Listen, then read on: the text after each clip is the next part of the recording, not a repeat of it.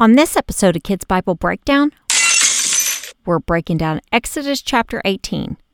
At some point during the whole Israelites leaving Egypt and wandering through the desert ordeal, Moses had sent his wife Zipporah and their two sons, Gershom and Eleazar, back to live with his father-in-law Jethro, who was the priest of Midian. Jethro had heard everything that God had done for Moses and the Israelites and how he had brought them out of Egypt. Jethro, along with Moses' wife and sons, decided to go visit Moses. So they sent word to Moses that they were on their way and went to meet him in the wilderness where he was camped near the mountain of God.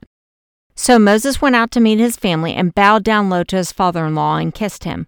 They greeted each other and went into the tent to catch up. Moses gave Jethro the whole rundown about everything the Lord had done to Pharaoh and the Egyptians and all the hard times they had run into along the way and how the Lord had saved them. Can you imagine how that family catch-up conversation went? I bet Jethro was on the edge of his seat the whole time. Jethro was delighted to hear about all the good things the Lord had done for Israel. He said, "Praise be to the Lord who rescued you from the hands of the Egyptians and Pharaoh. Now I know that the Lord is greater than all other gods.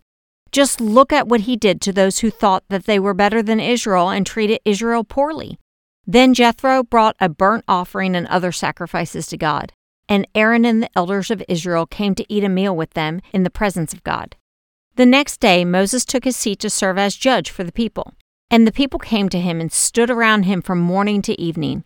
When Jethro saw all that Moses was doing, he asked Moses, "Why are you doing all this for the people? Why do you alone sit as judge while all these people stand around you all day long?" Moses responded, "Because whenever the people have a dispute, they come to me for guidance, and I tell them God's decrees and instructions and decide between them." Jethro told Moses, "What you are doing is not good. You and the people are going to wear yourselves out. This is too much work for one person. You can't continue to handle this alone. Listen to me now, and I will give you some advice. And may God be with you. You must be the representative before God for the people, which means it's Moses' job to be the middleman between God and the people. He will speak to the people for God, and he will speak to God for the people."